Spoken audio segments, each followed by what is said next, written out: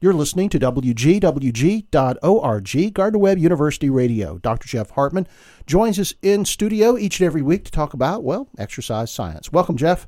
Hey, thanks for having me. I see that you've been out running this early, cold morning. Very chilly out this morning, yes, sir. Well, I think that inspired today's topic, did it not? It did, yeah. This morning's run brought up this issue that is very common for beginner runners, which we might be seeing more of with the new year coming up. So I thought I'd talk about those good resolutions and all. Yeah, we all set them, and then we all look for excuses to get rid of them immediately.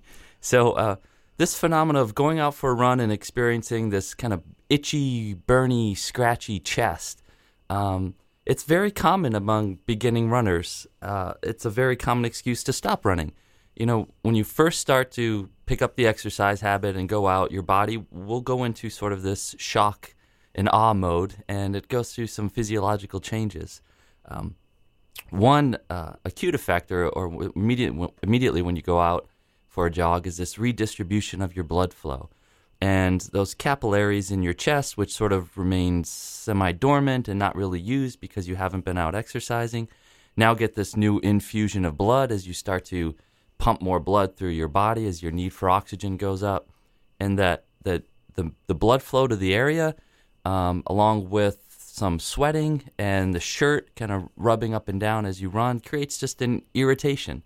So the new blood flow kind of gets those nerve endings waking up, and you'll experience it as an itch or a burn or a scratch.